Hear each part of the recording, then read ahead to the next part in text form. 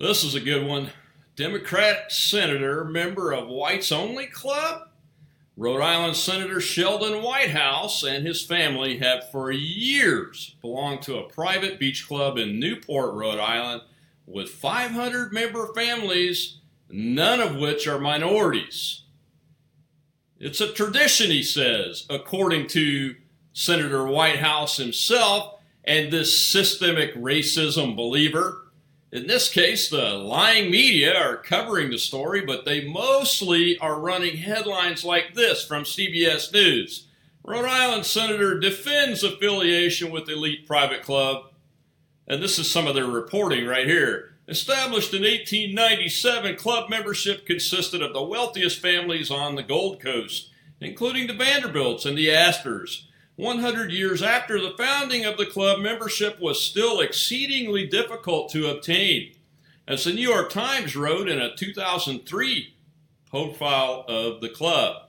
Reporter Guy Trebe talked to one woman, Beth Pyle, who said of Bailey's, that's the name of the club, quote, people kill to belong to the beach, unquote. According to Trebe, Pyle's twin sister, quote, never quite made it into the club, unquote.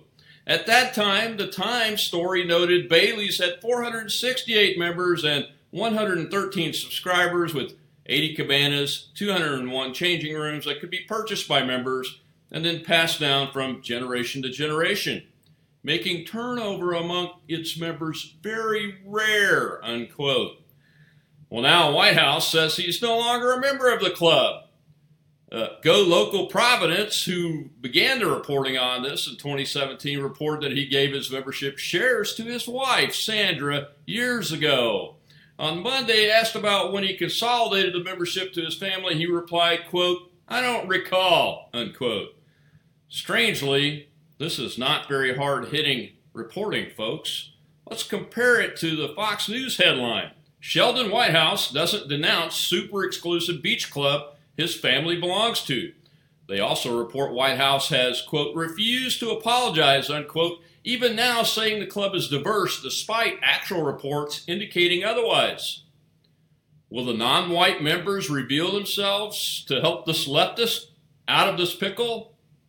Oh, wait, he's not in a pickle because Democrats, they can't be racist, sexist, anti-Semitic, or bigoted as much as they want in our current society, can't they? Frankly, I only care that everyone is treated equally in our society and under the law. That is not happening now, and we are on a path to our own destruction if something doesn't change very soon.